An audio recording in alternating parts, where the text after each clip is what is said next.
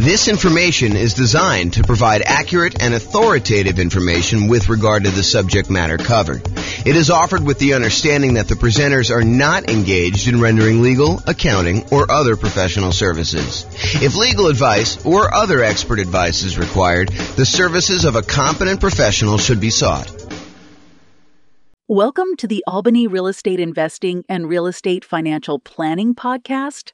Learn all about investing in real estate in Albany, New York, with a combination of real estate financial planning and modeling with numbers specific to Albany, plus syndicated, more generalized recordings of live and pre-recorded real estate investing classes, not all of them specific to Albany.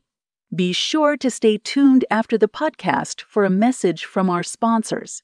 All right, welcome everybody. This is James Orr, and today I'm excited. We've got a special guest. We've got Ryan Chaw, and he's going to talk to us about his unique real estate investing strategy, and I'm super excited to hear about what he's got going on there. So welcome, Ryan. How are you? Hey, thanks, James Orr. Excited to be on the podcast, and I'm honored. Thank you. Oh, you're very, very welcome. So tell me about this unique strategy. What's going on? Like, what have you been doing, and how does it work? Yeah, it's kind of like house hacking on steroids. Basically, we'll take a pretty large single-family home or duplex, and we'll add extra bedrooms to the house and rent out to a local college town. So typically, these houses will have 5 or 6 bedrooms, maybe 7 or 8 even, and a 5 or 6 bedroom house. And if we charge $600 a month per student, it ends up being $3,600. A 7-bedroom would be $4,200, or maybe even $5,000 for an 8-bedroom house. And so we provide, really good local student housing, all amenities, really close to the campus. And, we just try to provide really great service and keep our students safe. Yeah, that makes a lot of sense. So basically you're taking the normal house hacking strategy, which is buying a property that you can rent out part of it while you're living in the property, is usually how we think about house hacking. And then so you're deciding to go ahead and take a property and then add additional bedrooms if you can, if it makes sense to do that, and then renting those out. And ideally your niche is really student rentals, to find something around a university, around a college town, and actually rent out to those guys. So is that pretty much what you're doing? Exactly. Yeah. Mainly college town students, but we're also near hospitals sometimes. And so we have fellowships, residencies, all of that. Typically, we also invest near kind of low median home pricing type areas. So that actually increases our cash flow. And typically our cash flow is anywhere from $2,000 to $3,500 a month after all taxes, insurance, and expenses on these houses. And so, I've got so many questions. So let me first start about how you're acquiring these properties. What are you doing? Are you going in there with typically 20% down? Are you doing like a 5% down where you're owner occupying them, and then you're staying in one of the bedrooms yourself? Like, what are you doing to acquire them? Yeah, so I did a 25% down for the most part. I've done it where I've bought like a second home and stayed in it for a bit and then rented it out afterwards. That was more of a 10% down. I kind of had to do it out of necessity because I couldn't really come up with the full 20% at that time. But then I also take out HELOCs. I might do a cash out refi, and I'm also partnering up with capital partners who are putting in the down payment for me. And then basically I do all the management work. So growing and scaling that way as well. Okay, so you're basically, so some of the stuff you're doing is you're going to go in there and you're going to put 20% down or 25% down, and then you don't have to move into the property, assuming you're not moving into a lot of these properties. Is this something you started like when you were in school, or did you start this after school? Like, what'd you do?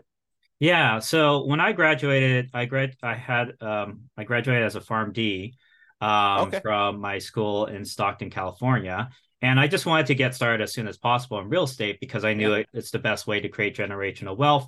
I had a grandpa who really killed it in real estate, and he also helped cover part of my college tuition and my brother's as well. And so I realized that, real estate's one of the best ways to build wealth for the generations. And so, I got started right away. I worked 15-hour days. I would work 6 or 7 days a week. at the retail pharmacy as well as the hospital pharmacy to just save up as much money as I can. Mm-hmm. And so I basically started off purchasing one property a year, and I kept reinvesting that cash flow. So for the first 6 years or so, I didn't take on any partners. It was all my own W-2 income as well as cash flow for my properties and equity as well. And then eventually I decided, I could go scale much faster. So I partnered up, and this year alone, I purchased 8 properties. And you're still buying them with your own credit yourself? You're partnering and you're primarily the credit guy when you kind of do those deals? Yeah, I usually do most of the marketing. Actually, I partnered with my uncle. He put up the down payment for the first 2 houses. But then after that, we ended up doing more of a 50-50 scenario because we were creating a lot of cash flow. We wanted to reinvest it. And plus, he was starting to help out and do a lot of the management piece as well. What are you doing for loans after you fill up your 10 loan spots? I assume you're over 10 at this point. I'm at 8. So okay. I purposely did that because I still want to purchase my dream home and maybe my beach house or whatever. Yeah. I want to save at least 2 just in case, right? Otherwise, you run out of loans. You can't do a conventional loan anymore. You're kind of screwed, right? Well, so what we do now is the good news is for owner-occupant properties, the 10 loan limit does not apply. So you could still do conventional financing over 10. Where you get caught is if you have more than 10, you try to get your next investor property, then you get cut off. You need to go to some type of other, non-conventional type financing. Right. I did actually use my owner-occupied one right now. I'm house hacking this one. But yeah, totally understand there. But yes, what we do is DSCR now. In DSCR, you can use the rental income that the property will generate as long as it covers the debt, the anticipated monthly mortgage payment. You will be approved for a DSCR loan. It's like a 1.1 times usually the monthly mortgage. And are you seeing mostly 30-year fixed rate financing on those, or are they going to be some type of adjustable rate mortgage with a balloon of some type? 30-year fixed, yeah. I do 30-year fixed. My last one is 8.125%. So it's higher than the investor conventional loan, but not by much, because investor conventional loans, I think they're reaching high 7s, mid 7s right now, 7.5, 7.625, Are you using like a local bank or a national bank to do those kind of DSCR loans? This is actually a national lender. Yeah. I found them through a network that I'm part of called GoBundance. Okay. Very cool. So you said you're managing the properties yourself. And since you're renting the students, are you trying to do like the classic, get the parents to co-sign, and you're doing like a year-long lease, but they're really only there for 9 months? Like, what are you doing for handling some of those traditional student rental type issues? Yeah, for sure. So I always do a lease. If I'm in the middle of the year, I'll do a lease until July 31st. And then from there, I'll do August to August leases. Because a lot of these people who are doing like fellowships and residencies, they're really not taking much summer off anyways. Yeah. Plus a lot of grad students, they're doing research during the summer, so they still need the place to stay. With that being said, if they do not need it during the summer, they can always sublet it to another tenant, like a summer school tenant. And that happens just fine. I'm able to even help them out. I tell them, I can help you out during summer, although it is your primary responsibility. I'll help you out, and haven't really had issues not having like somebody not being able to find a subletter. Like I would say 9 times out of 10, they're able to find a subletter. And so are you co-signing? I would say it depends. So the kids have several ways to pay the rent. They could take out student loans. They can take out, might have financial aid. They might have a job. The most common way is their parents are covering the rent, right? Mm-hmm. So if you have the parents covering the rent, in that case, I will have them co-sign. And what's great about this method is you never have to deal with unpaid rent, because what parent is going to just stop paying rent for their kids' lodging, right? Yes, likely. Well, I've known some crazy parents out there. Maybe you find one that's willing to let their kid go. As long as they have a good relationship. Okay, so that's awesome. So you're not really having the need to do the co-signer if you're getting student loans or financial aid, because you think if they demonstrate that the financial aid has a section for room and board, which is the case in a lot of cases. I've even had somebody who paid the full year, never stayed at the house, but the financial aid was covering it. So said, might as well take it. Are you collecting the entire lease amount up front then, or are you collecting it as they pay out with the student loans? I don't even know how student loans work anymore. Yeah, so it's due on a monthly basis still. Okay. Yeah. And does the student loan stuff come out like all in one lump sum, or does it come out in Yeah, like usually monthly? it does. So come out like for the fall semester, there'll be a one lump sum, and then there'll be a lump sum for spring. Usually, it's around August timeframe or so that they'll get most of the funds, Okay. or a And little like, bit before. what's a typical like price of house you're doing with this strategy in your marketplace? Yeah, so where I'm investing now, I invest in California and out of state. So I have five in California. I have eight of them or nine of them out of state, one in Alabama, eight in Ohio. So the price in Alabama was 210,000. We're renting that out for 4,200 ish, a little bit more. I think 4,250 Okay. per month. And then for Ohio, I will buy the first one we bought was 210,000, and we rented that out for $3,750 per month. So the Okay. cash flow on that was around 2,300, 2,500 a month. And the cash flow on the Alabama one is around I think it's a little bit over 3,000 a month or so. Okay. And when you're qualifying for the loans, is the lender using the student like the student rental income, or are they using more of a traditional rental income in order to qualify for the loan? Yeah, so that's a very good question. So if you do a DSCR type loan, to get qualified, they will estimate what the market rent is. They're not going to assume that you're going to rent by the room. And sometimes, like if you do a refinance through a DSCR, they prefer to have a traditional lease. So you would have to have everyone sign on like one lease. But for conventional, they're actually okay doing a refi and taking 75% of your rental income. Usually 75, sometimes 100% if you actually report it on your tax returns. And as long as the conventional lenders, usually this is in most cases, as long as they see 1 year leases, they will still take that rental income. And they might take off 25% of it at most, but they'll still use it for sure. Okay, that's super interesting. Have you ever had, because I assume you do some like teaching of this strategy to some of your kind of like students and or partners to kind of help people do this. Is that right? Yeah, Yeah. definitely. Do you have people ever utilize like a variation of like a cross between the nomad real estate investing strategy of buying a property, moving in, living there for a year, and Mhm. then after the year converting that to a rental and kind of repeating sequentially in order to acquire their rental properties that way? And of course, the benefit is the 5% down owner occupant loan and the better interest rates than you would get if you're doing like these DSCR and or investor type loans. Do you have any students who are doing like the move into the property, live there for a year, maybe even while they're in school, get roommates, and Yeah. then convert that one and keep it as a student rental to kind of maximize it?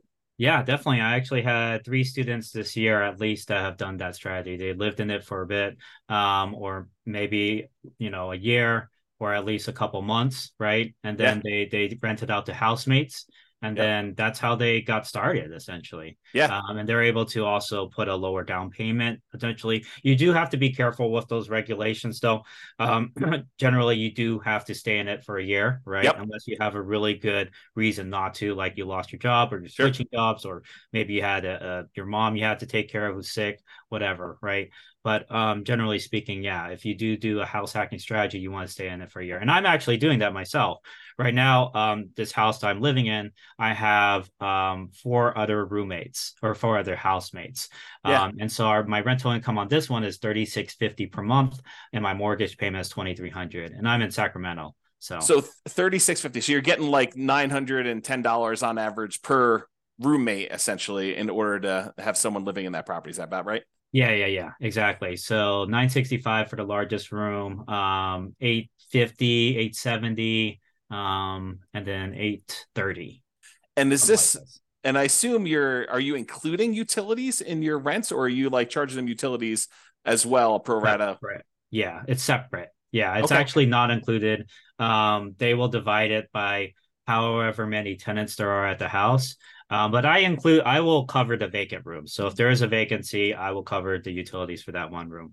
But like, let's say there's five people at the house, the bill is, I don't know, 400 or something like that. Each person would pay maybe $80 a month for utilities. Okay. Have you Um, had any issues with filling a vacancy like mid-semester or anything like that? Or like if you don't fill it before the start of a school semester, it's a little harder to fill or anything like that?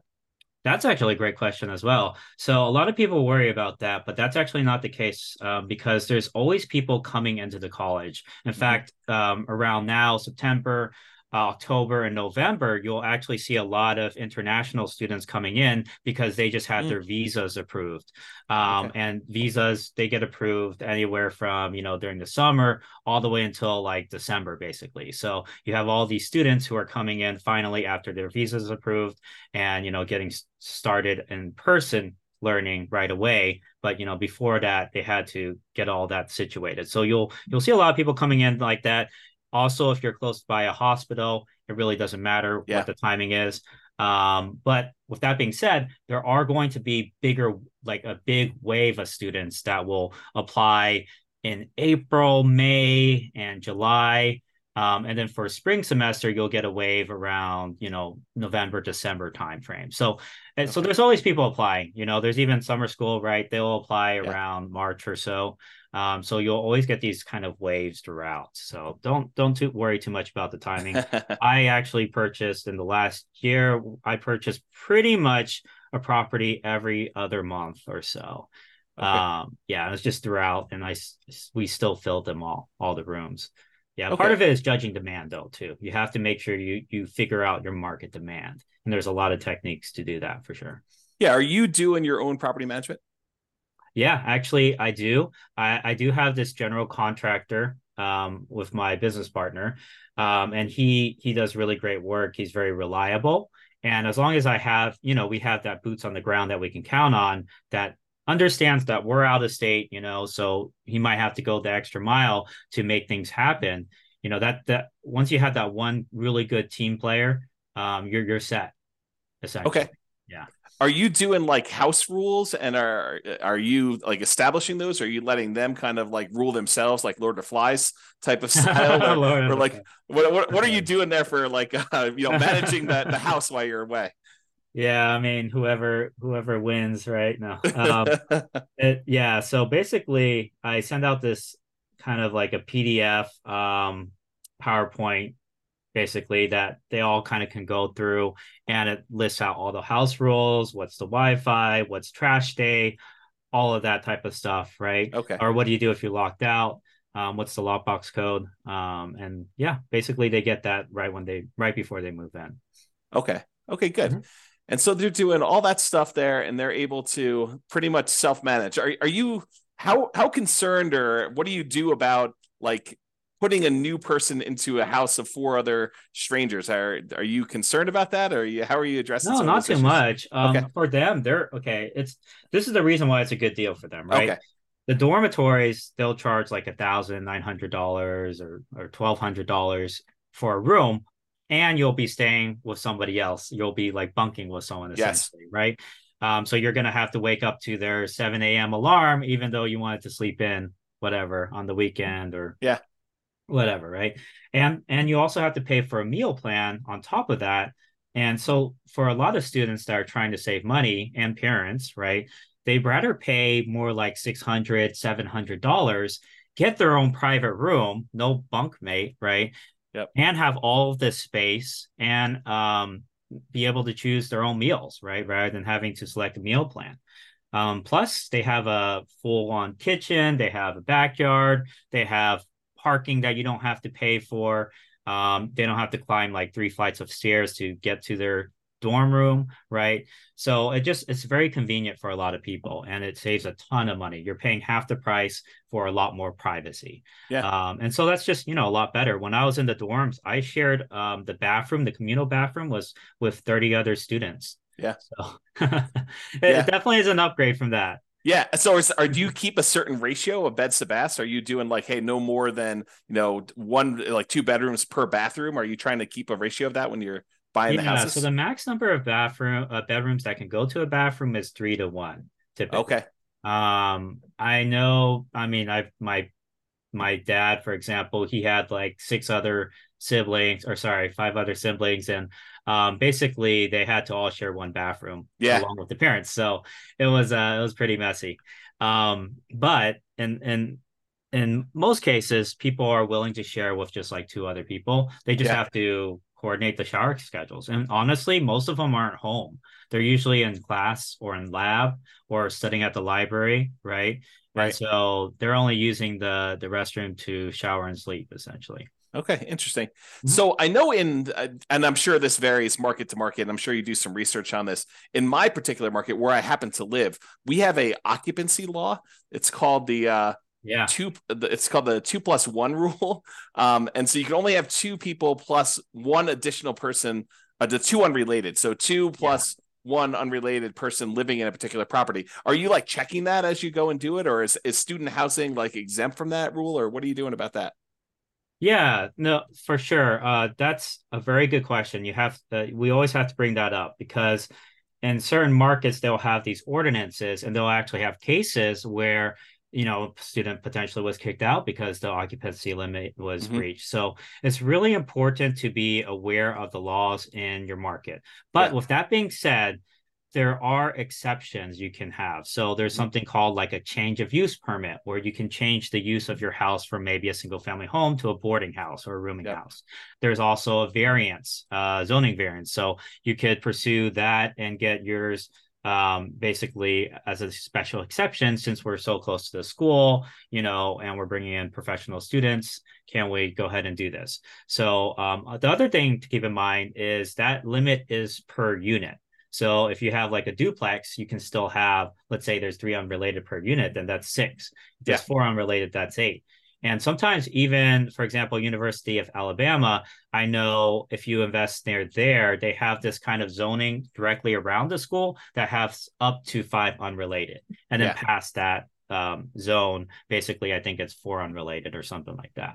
Okay. But yeah, you have to make sure you're keeping up with the zoning laws. But what I would do is contact a local real estate attorney and say, hey, this is what I want to do. Occupancy limits, what can we do about this? Right. Because we're trying to offer, really good student housing. These are professional students, what's the difference between this versus somebody who has like I don't know, extended family?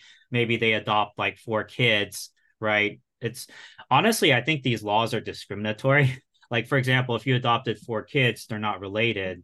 I mean, by blood, right? Wouldn't that be considered against the law, right? In our particular market, it's actually if they're adopted by you, they count as being part of your family. But Oh, I'm sure okay. Yeah. everyone is a little bit different. You got to go actually read the regulations. But in my Yeah. particular market, that's how it works. Sure. Yeah. Polygamy. I don't know. Yeah, I don't know You about wanna that say? one. So I'm not it is seeing many of those here. inherent, in my opinion, it's kind of inherently discriminatory. But I mean, also you have to make sure you're in compliance with the law. So you Yeah. have to talk to a real estate attorney who's an expert in that. And that's Yeah. kind of their job to kind of make sure you're doing it correctly. Have you done this strategy outside like a local university or a local hospital sort of area? Like have you tried this just in a random spot?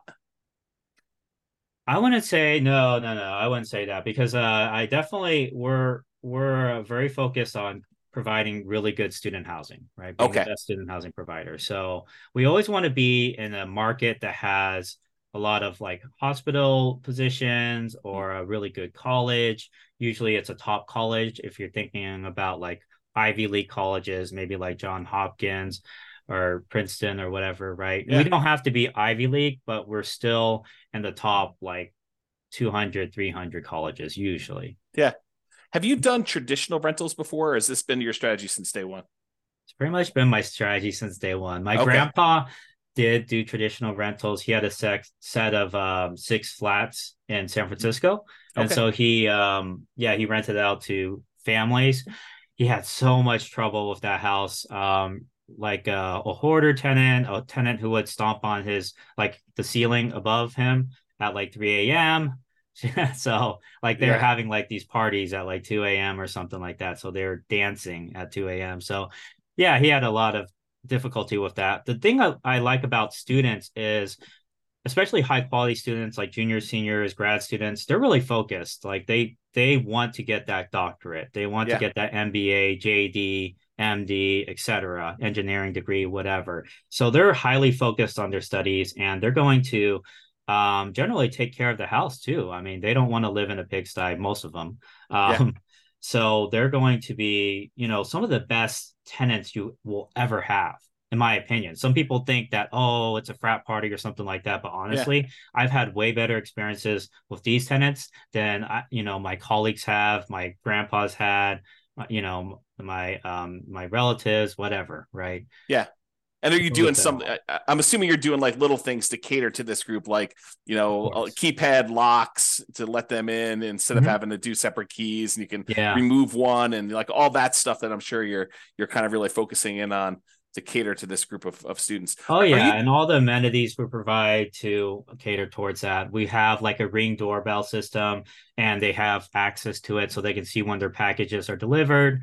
okay? So that provides the safety. We have floodlights. We have study desks everywhere. We have a study room potentially. So yeah, it's basically very, very student friendly, And and that's really good students as well. you're furnishing the house to kind of get it ready for all this stuff. So you have like the central living room's got a TV and a couch and like furniture in there and study desks. I'm sure you just talked about as well. So you're doing a little bit of furnishing. What does it typically cost to furnish a student rental like this? Oh yeah, that's a great question. So it depends on what your budget is. You can Yeah. furnish a whole house for less than $3,000 or less than 2,000 even. If you Okay. go to like let's say Facebook Marketplace, you can find kind of cheaper mattresses around $300 per full size mattress. So if you get like six of those, that's maybe like 1,800, and then the rest of it you get on Facebook Marketplace, that would be 2,500, for Okay. example, for a six-bedroom place. But it's kind of up to you if you want to do what I do, and I kind of invest in pretty really good furniture. I mean, it's cost effective, but it's also really good. Yeah. I go to Amazon, Walmart, and Target and Home Depot. Those are kind of like my go-to places, and Lowe's Yeah. as well. And then for kitchenware, you can actually save a lot of money on that. You don't need a fancy kitchenware set. You can just go to the Dollar Tree or the 99-cent store, and all the utensils will be like $1, right? Or plates Okay. and cups will be $1, but it's still really good quality. Like I use it all the time, Yeah. my house. So like the amount of furnishing you're doing, you're providing like a bed, a clothes dresser or something like that in their rooms, the couch in the living room. I'm sure. Are you doing a TV? No, You're, actually, you're not I do providing not TV at do a all. TV. Yes, that's up to them if they want to bring in their own TV. I want to encourage studying, right? I want this to Oh. be a very good, You're quiet, the studious landlord environment that for wants them to people. graduate. Yeah. Oh, that's No, pretty no funny. bear pong, Okay. Yeah. But I So mean, it's up to them. If they want to bring in the TV and do that, that's fine as well. Like like I said, like I do keep a pretty good security deposit as well. So if something breaks and it's the student's fault, then yes, we could keep the security deposit. But in my 7.5 years of doing this, the probably the biggest expense I've ever had to replace was like a broken window, and the tenant had to, they covered all of that, right? so you're doing like 1 month's rent of security deposit, or you're doing larger than that? 1 month rent for Ohio and Alabama, and 1.5 in California. Because if you go past the limit, the state limit, you Yeah. have to pay interest on it. So those are the Okay. state limits. And so you're doing the maximum whatever you can in that particular marketplace after Uh, talking to the local attorney. yeah, I gotta look up California, but it was 1.5 last time I checked, I So when believe. you help your students do this, are they doing it in their local marketplace? Or are you just saying, hey, look, these are the 5 markets we've determined are really good for doing this. And I don't care where you live, you can go invest in these markets. They're better for this particular model than other places.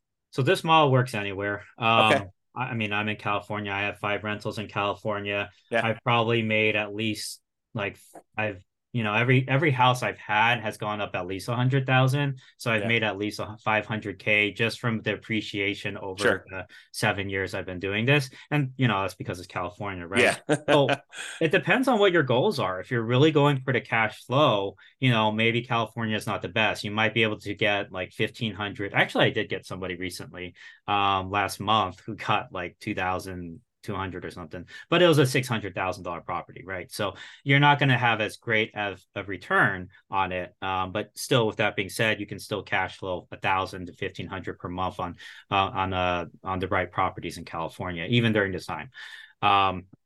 As far as out of state, there's definitely a lot more opportunity, at least, being in California, right? So I've had a lot of people who were in the Bay Area. I think I have at least 4 or 5, well, yeah, over 5 actually, over 5 clients who live in the Bay, but then they rented, they bought out of state. Yeah. Because they wanted that cash flow. But then Right. again, I've also had a lot of people who purchase in state, San Jose, Riverside, UC San Bernardino, Stockton, Sacramento, Elk Grove. So, it works everywhere, Yeah. essentially. Just like, Yeah, do you want that's more appreciation or cash flow?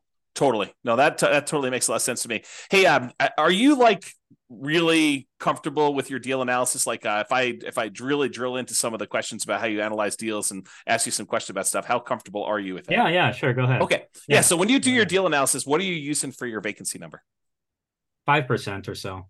The Okay, you're first using year, there's going to be a little bit of vacancy potentially. There could be. Like sometimes I get it filled within 2 weeks, but sometimes it could be a month, might be a month and a half, right? And that's pretty typical.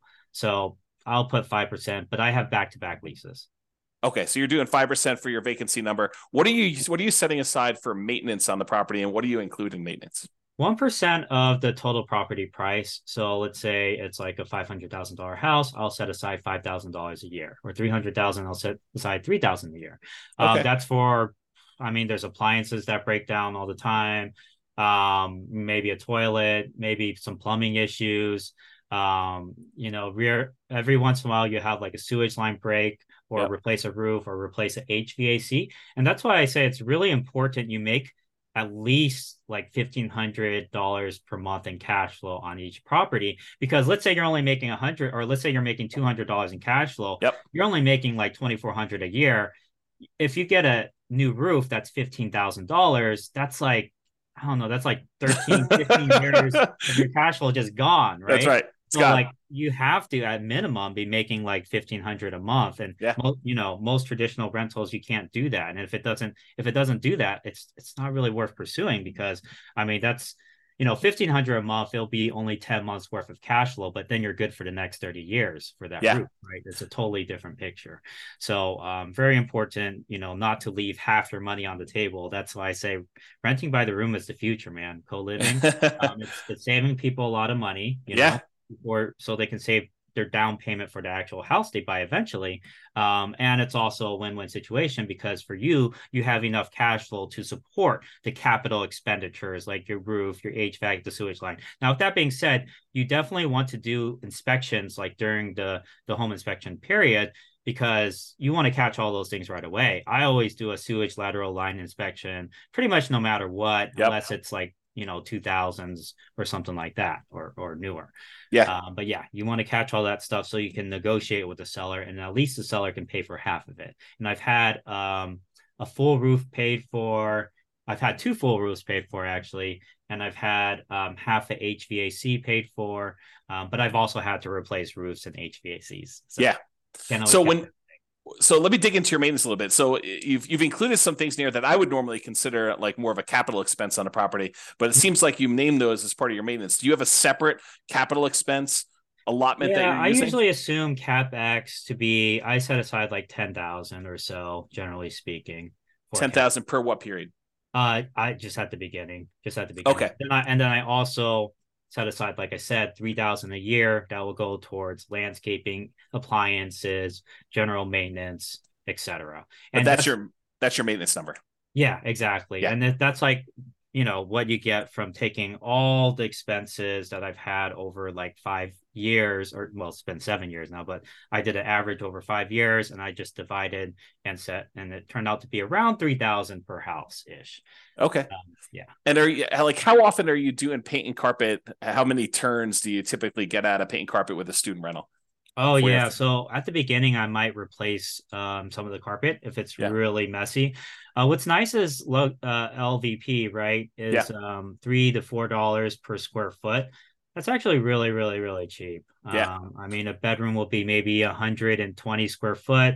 That's maybe 360 for materials. Your guy charges labor. It might be, I don't know, 600, 700. I mean, it should be, but it depends on who you use, obviously. If you have Yeah. somebody with a license, they might want to charge more. But you can have a handyman replace flooring. Okay. I And so now going back to the deal analysis part, so we kind of got a better understanding of maintenance and capex and how you break that down.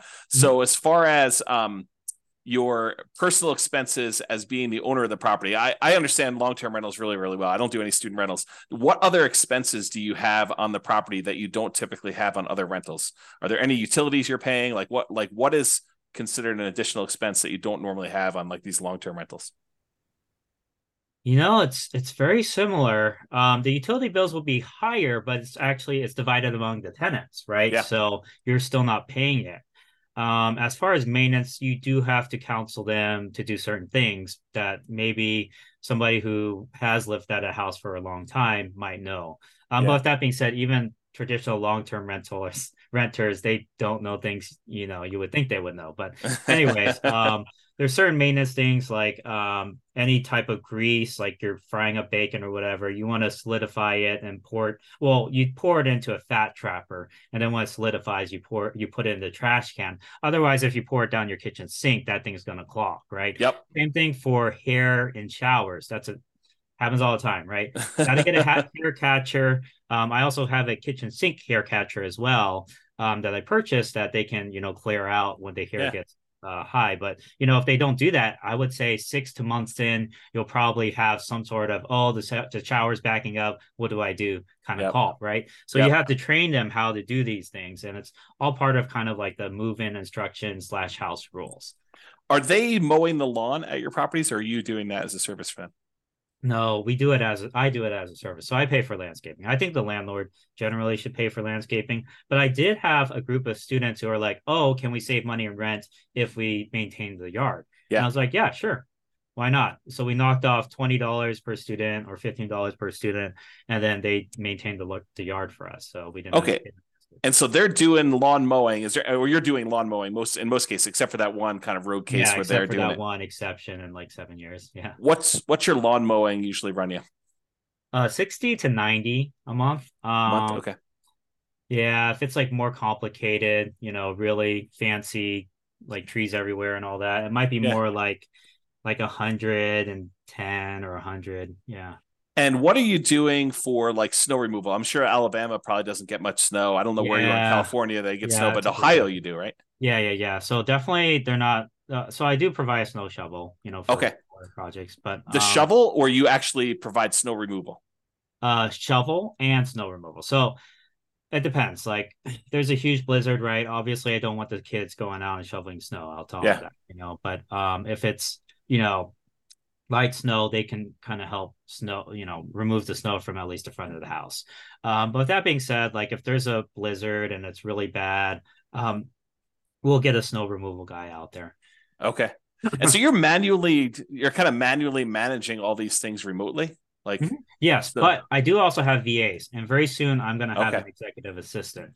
And we created SOPs, a scope of work for them, and everything Nice. already. So they're going to be taking on that project sometime next month or so. Just because it's out of state and Sure. everything, I'm like, it's nice to kind of offload some of those projects to other Yeah. people. Yeah. Okay, that's really cool. So based on like the numbers you've gotten there, when you run your analysis, are you doing like a cash on cash analysis for your properties? Like, are you determining the cash number? Well, do you know what Yeah. your cash on cash typically runs for these for you and your students in general? I don't need to know Yeah. yours specifically. Right. So a lot of times it'll be above 20%. So like I Okay. would say, maybe on the low end 20%, but on the high end we've hit like 50% cash on cash returns. I know it sounds like, is that real? It kind of raises red flags, but yeah, we've made that in some of our properties. Yeah, and when you do your calculation, I'm assuming you are taking into account vacancy and the maintenance numbers that we talked about, and I assume the Yeah. CapEx numbers you're talking about, Yeah, you always have to take into account all of that. Yeah. and utilities and stuff like that for those. So Mhm. yeah, okay, good. Yeah. So it sounds like there's some pretty good returns to be made here, and at those rates, I mean, paying off the property is can be accelerated if you decide that's your strategy. If you want to go and reinvest things and pay down your loans, or you want to acquire additional units in parallel, I guess you could do that too. You save it for down Yeah, payments and yeah, exactly. I use it actually to paid down acquire. my very first property, and then sold it for 437,000 to buy 7 other properties. So you re-leveraged. You basically went in, you bought properties, let it appreciate because we were in a very bull market, with the market Yeah, going up last 10 exactly. years or so. That was my first house too, so 7 years ago. So Okay. significant amount of equity on that one. Yeah. And then you went and sold it. And then did you 1031 or did you just kind of take the money, pay the taxes on it, and then go out and redo it again? Yeah, I would recommend 1031 if you can, but it did require reinvested all of it, and I wanted cash available because we know, the economy. No one knows where the economy is Sure. going, but it's good to have cash on hand. So I Yeah. wanted that cash, so I was like, okay, let's just do this instead. Yeah. Are you a big reserve guy? Like, do you think a lot about reserves when you do your Oh rental yeah. property stuff? Oh Okay. yeah. I always 100,000 in reserves. Where I'm at right now, at least 100,000. Otherwise it's like, you know, I've seen a lot of stuff go down in houses right after Yeah. 7.5 years. When I guess like at the beginning, if you have like four properties, up to four properties, you could probably get away with like 25, 30,000 in reserves or so. Um, Unless you want to put everything on a credit card. And there are business credit cards, by the way, that'll do 0% for a year Sure. if you're worried. And there's also HELOCs as well, which you don't have to take out until you use it. But so I have all that. But then when you really scale, it's really important to keep a lot of capital in your pocket just because there's just things that come up. Yep. And I would say when you hit 10 properties, I would recommend having a good 80 to 100,000 kind of just as cash. So you Or think of maybe as a HELOC, maybe as a HELOC. Yeah. so you think of it in terms of a fixed dollar amount and less so in terms of like the number of months of the actual expenses you have on all of your rental properties combined, like like 6 months of reserves as an example versus your $25,000 in your account. You like to think of it in the dollar amount. Yeah, I usually do. Okay. I think about what I might have to eventually replace on each property as well. Sure. Right. And so Yeah. all of that kind of goes into deciding how much should we keep in reserves. Okay. So you're merging reserves with your CapEx account. Yeah, yeah. So Okay. a couple of reasons too, like, when and we've seen this recently, right? Banks are what do you call resolvent? What do you call it? They're insolvent. Insolvent. Yeah. Yeah, that's the word. Silicon Valley Um banks that we're talking about. right, exactly. And that's just how the banking system works, right? If everyone wants their money, they don't have it, right? Sure. That literally is the definition of modern day banking. So, what happened in 2008 is all these people who took out HELOCs and all those banks started demanding, all that money back, right? And so one thing we're doing is pulling on some HELOCs, and we're okay paying some of the interest on that, Sure. just for the peace of mind to have that Yeah. liquidity, right? It's Because if you almost like pull it out and you put it in another bank, now they can't close the account. But if you paid off that HELOC or you don't use that HELOC, they can just decide to close that account. Uh, totally. it's actually written in the HELOC contract in most cases too. Yeah. So yeah, Yeah. if you're a Totally. real estate investor, keep that in mind, especially during these times.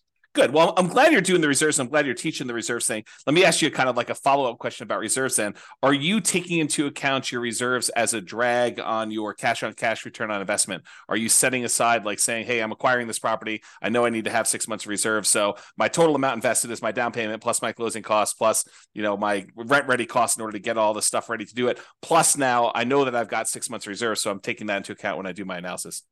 No, I'm not including that in the cash on cash return if that's what you're Yeah. asking, because I'm not dividing by 100,000 in reserves. I'm dividing by the down payment plus the closing costs plus the renovation costs.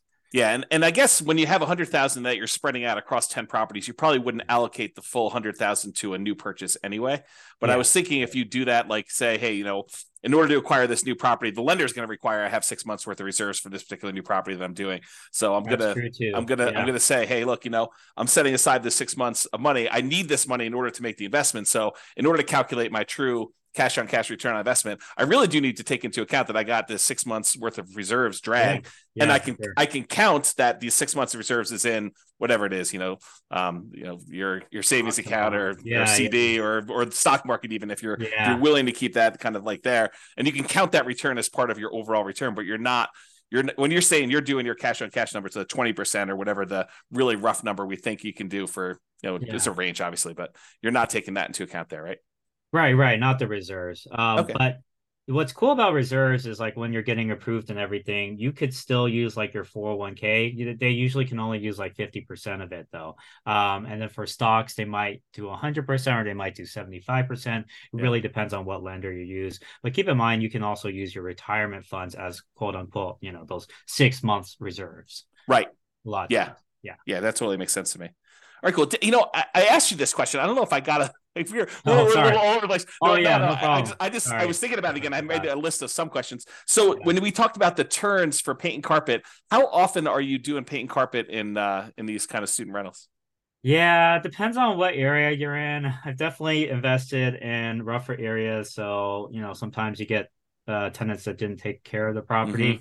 So, you might have to do a whole house painting, but it really depends on what neighborhood, man. I mean, there's something called crimegrade.org.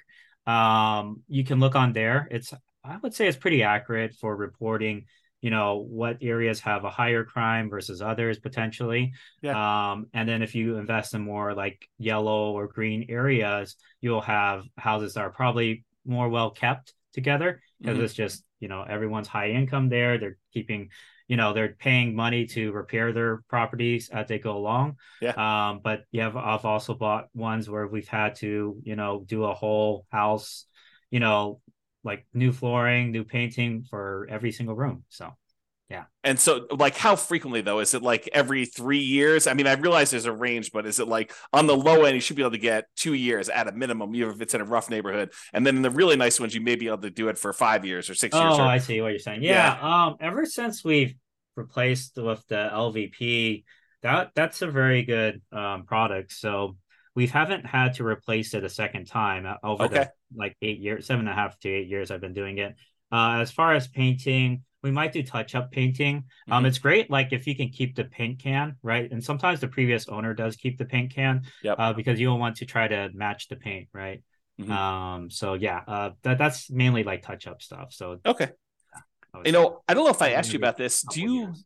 do you have Yeah. any parking issues, or do you like issue parking Yeah, that's spots? a good point. Yeah. So one thing I don't do is invest in HOA neighborhoods because HOA is another level of government. They could say like literally, hey, we don't allow renters anymore. And they could be Okay, like that, because yep, they're fast with their decisions, and it's hmm, not like the city where they have to go through this whole approval process, right? So I never invest in their HOA because they could limit parking spaces, all that type of stuff as well. And so it's really important for me to make sure when I purchase a property that there's enough um like street parking available, or maybe there's a large pavement or garage that I can park a lot of cars at. But okay, I always assess that. It's very important to look at that. And usually I try to have enough parking for 5 cars at least. okay, But with that being said, I'm so close to the school that I would say half the students will either bike or walk or take a shuttle. And oh, okay, that's another good point. If you're nearby a shuttle stop, that's a huge um, benefit as well for okay. savings if you can buy near there. How are you dealing with two related issues in my mind, at least? How are you dealing with mixed gender in the houses? Like, is it all boys, all girls? Are you don't really care? They're adults, they need to take care of themselves. And Yeah. then the second follow-up question related to that is, how do you deal with boyfriends, girlfriends staying over at the properties? Oh, that's a great one. The default is co-ed. The default will always be co-ed because it's 50-50 essentially for Yeah. for females and males. But with that being said, there's a lot of different cultures out there.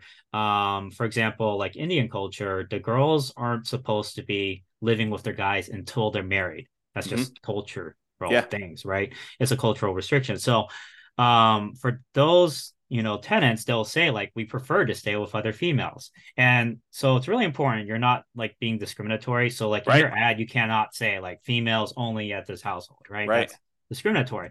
Yeah. But you can say like, hey, we have a group of girls that want to stay with other girls, can we match them up? And so I'll have like one house that's like, I'll put all the females at the house because they all want to stay at an all female house, Yeah. right? And obviously we work it out together with them and everything. And then I'll have a co-ed house. I'll have houses that are all guys.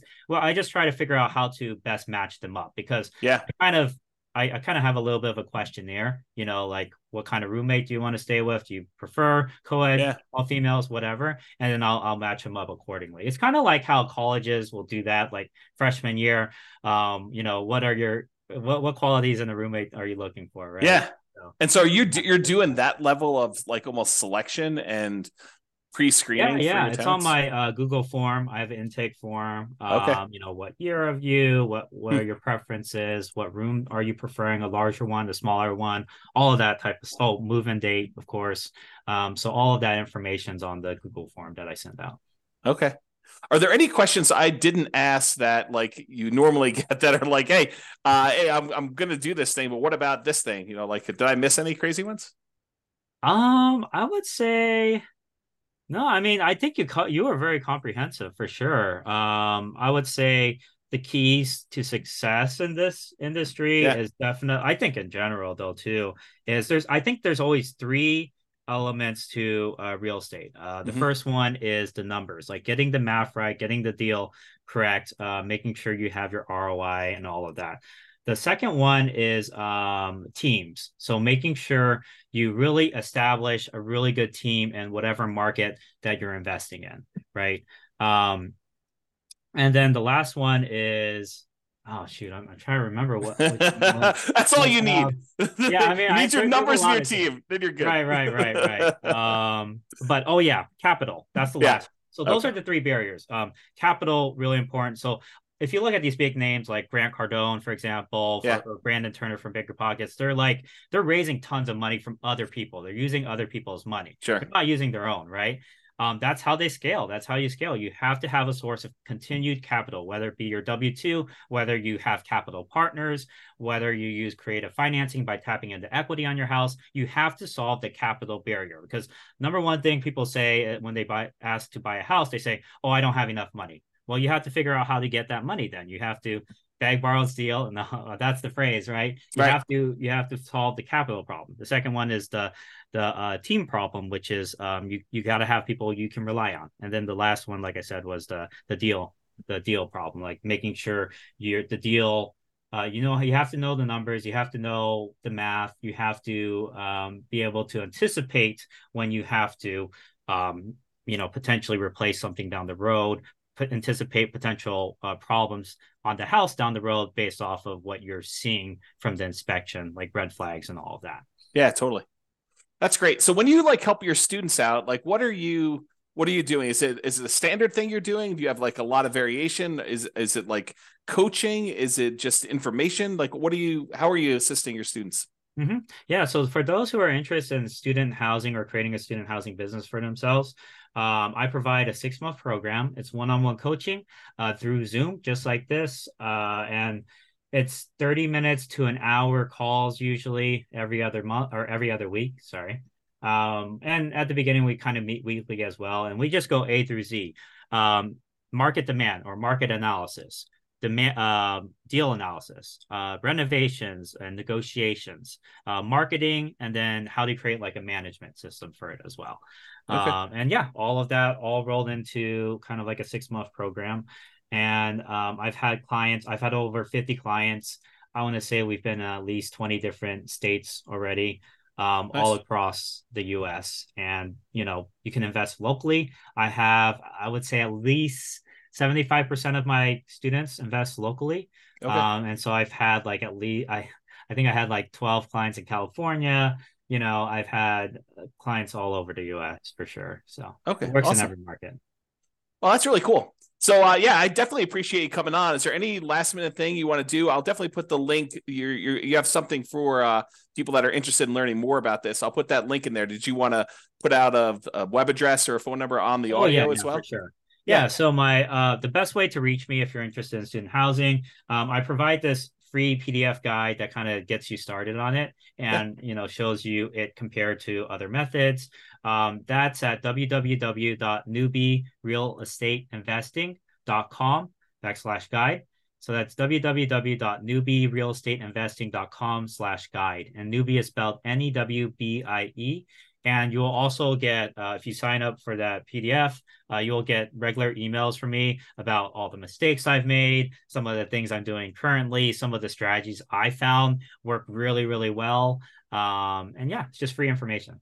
That's awesome. I do appreciate it, Ryan. And yeah, thanks again for coming on and sharing all of your knowledge about this student housing stuff. I think this is a great strategy for those that definitely are having some challenges doing cash flow in their marketplace, with home prices having gone up really rapidly in the last decade or so, and interest rates are up a lot in the last year and a half, and rents are up, but not quite enough to kind of counteract those really high prices and those really high interest rates. So this is I a hear great you. strategy, great solution for someone who's struggling to get cash flow, and for doing a little bit more work. I don't think you're up all night doing your management of your student rentals, but it's probably a little bit more than just a regular property management job, but Oh not yeah, that much up more. until last month, I was still working my pharmacist job at 32 hours. So I was Yeah. doing it all on the side. Yeah. Yeah.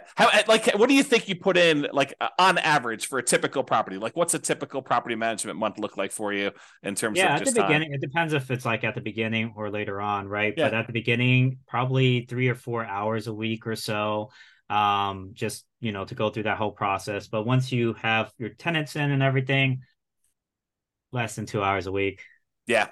Yeah. And, average. and Yeah, so you're trading a little bit of time for a lot more cash flow on your rental property. And so you could almost say, look, exactly. cash flow on this property, if I wasn't doing this, would have been whatever it is, $200 a month. But because I'm doing this little extra work, now I'm making an extra 1,000 or $1,500 a month in Yeah. cash flow on this. And you divide that by the number of extra hours you work, and you're still making, whatever it is, $200 an hour. I'm just Yeah, making the numbers up, return but on time invested is insane for yeah. leverage assets, right? So think about this way: if you get like 4 of these properties, they're cash flowing 2,000, 2,500 a month. You could be I mean, this is like not everyone, right? It'll depend on your market. I Yeah. got a caveat, but like, you could very well buy 4 properties, making 8,000 to 10,000 a month in cash flow. And how much time would you put in? Let's say it's 2 hours per property times 4 properties. You're putting in 8 hours a week, one work day to make 10,000 a month, Yep. right? I mean, it's like, Not bad right? at all. I mean, you do that, you acquire your 4 properties, especially if you do something where you live in the property. You don't even have to have the roommates the first year you live in it. You literally can live in the property just yourself, Yeah. not rent it out at all. Then when you move out at the end of the year, then you convert it to a student rental, and you put 5% down each time you acquire one of these with a conventional loan, or maybe even nothing down to a USDA or VA loan, or 3.5% down FHA in the first one.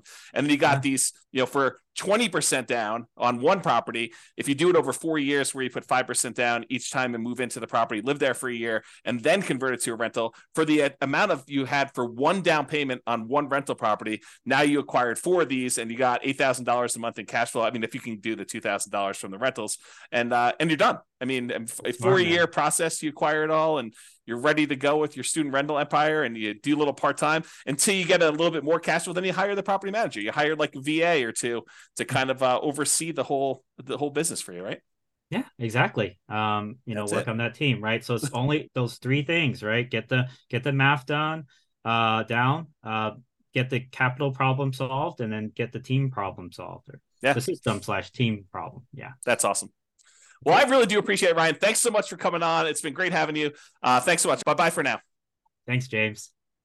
With home prices up, mortgage interest rates up, and rents up, but not quite enough to counteract the higher prices and interest rates.